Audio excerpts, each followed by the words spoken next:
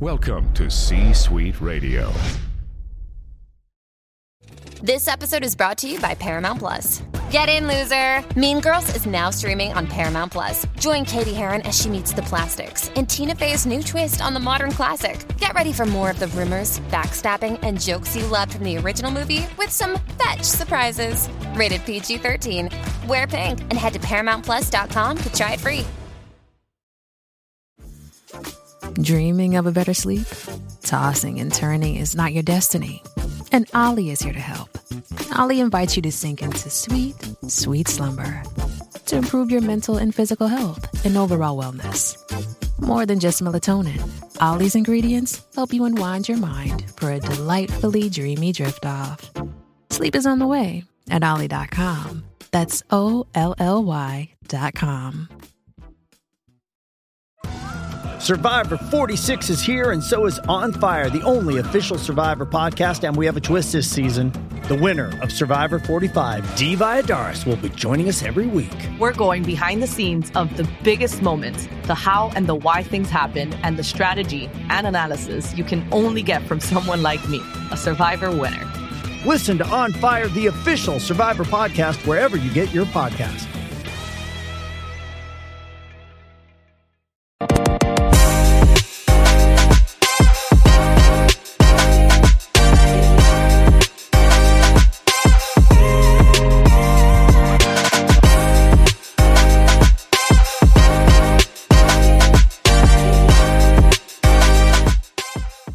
Brett Allen here. Thanks everybody for watching and listening. We're talking with director Matthew Saville about a brand new project, Juniper, a wonderful film and an equally talented cast.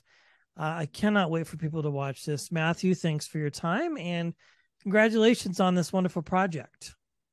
Thank you so much. It's wonderful to be here.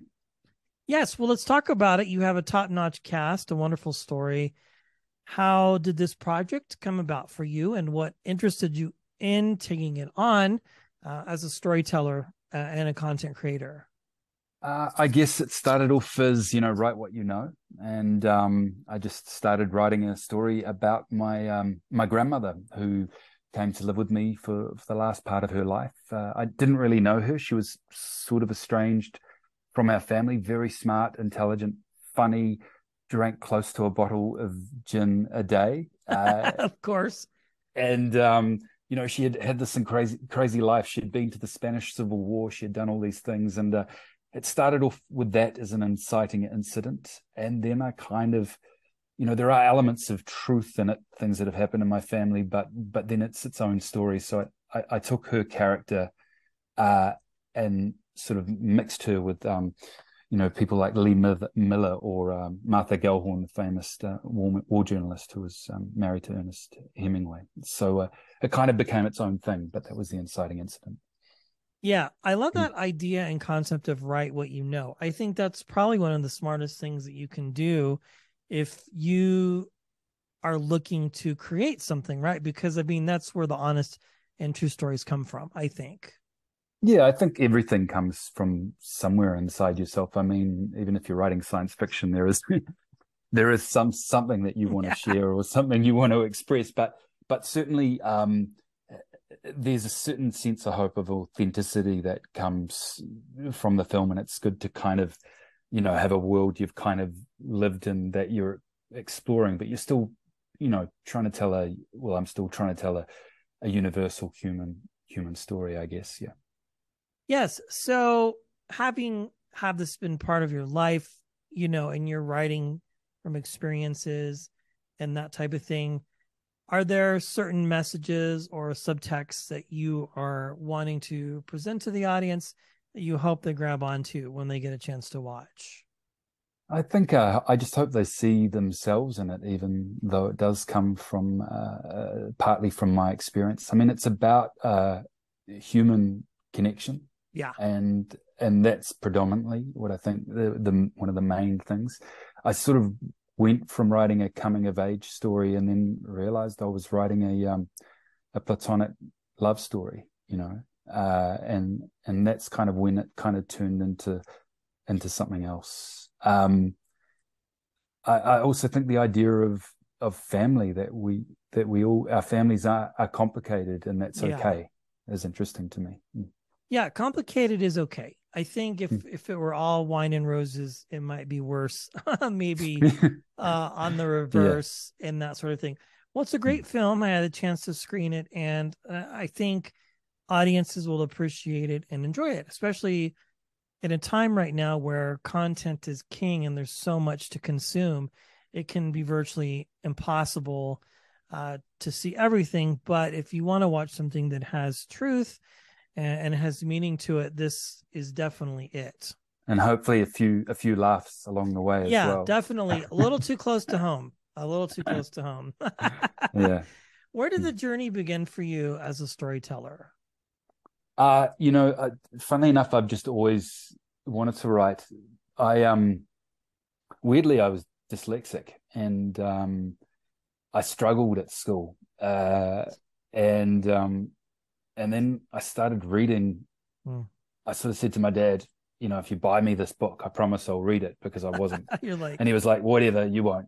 And then I just sort of absorbed it, and then I became addicted, and I'd wanted to be a storyteller, despite the fact that everything was saying I shouldn't be a storyteller. and it's I suppose it's for that reason it feels like a calling, if that makes sense, like why you joined. It does, yeah. I mean, it's almost like it chose you, really, to a degree. I've heard that before. It's like there are other things that you could do, but this, is far more enjoyable, especially when you have the ability to create your own content. And what advice would you have for somebody who is looking to do something like this? I mean, we have in a day and age of technology where cell phones, I mean, there's just so much availability, the availability to stream, put it on YouTube, TikTok. I mean, the list goes on and on. But for somebody who might feel stuck, who wants to create content, who wants to write what they know, what would advice you would give?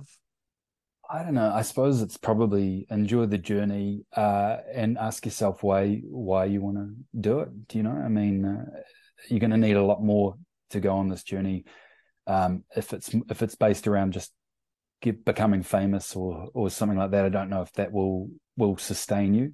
It's certainly probably not. It's certainly, I do believe if for me, I watched a film called Animal Kingdom that I loved. And, good one. You seen it's great, yeah. And I love the guy's short films, David Melchod's short films. And after watching that, I just went away and I wrote my first short film, Hitchhike. And making shorts for me was a great way to sort of explore creating a narrative over 10 minutes or something, seeing if those films connect. See if that's how you discover your voice. I suppose that's the kind of thing we need to discover our voices and what we're actually wanting to say about the world, or what is interesting that is going to make people laugh or be entertained or cry or whatever. So I'm a huge fan of short films. I love them. I watched them.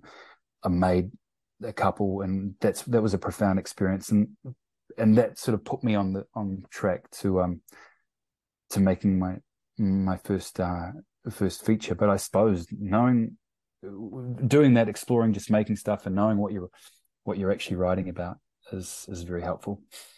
Absolutely. And one last question: when and where can people watch the film when they get a chance? Well, you'll get to see it in cinemas in the US on the 24th of this month, which is exciting. And then I believe there's going to be kind of streaming options. You'll be able to buy it on Apple and that kind of a thing. And Prime, I believe. But I'll tell you what, go see it in the cinemas, because it's, like it's a human experience. If you watch it with other humans, that experience will be amplified.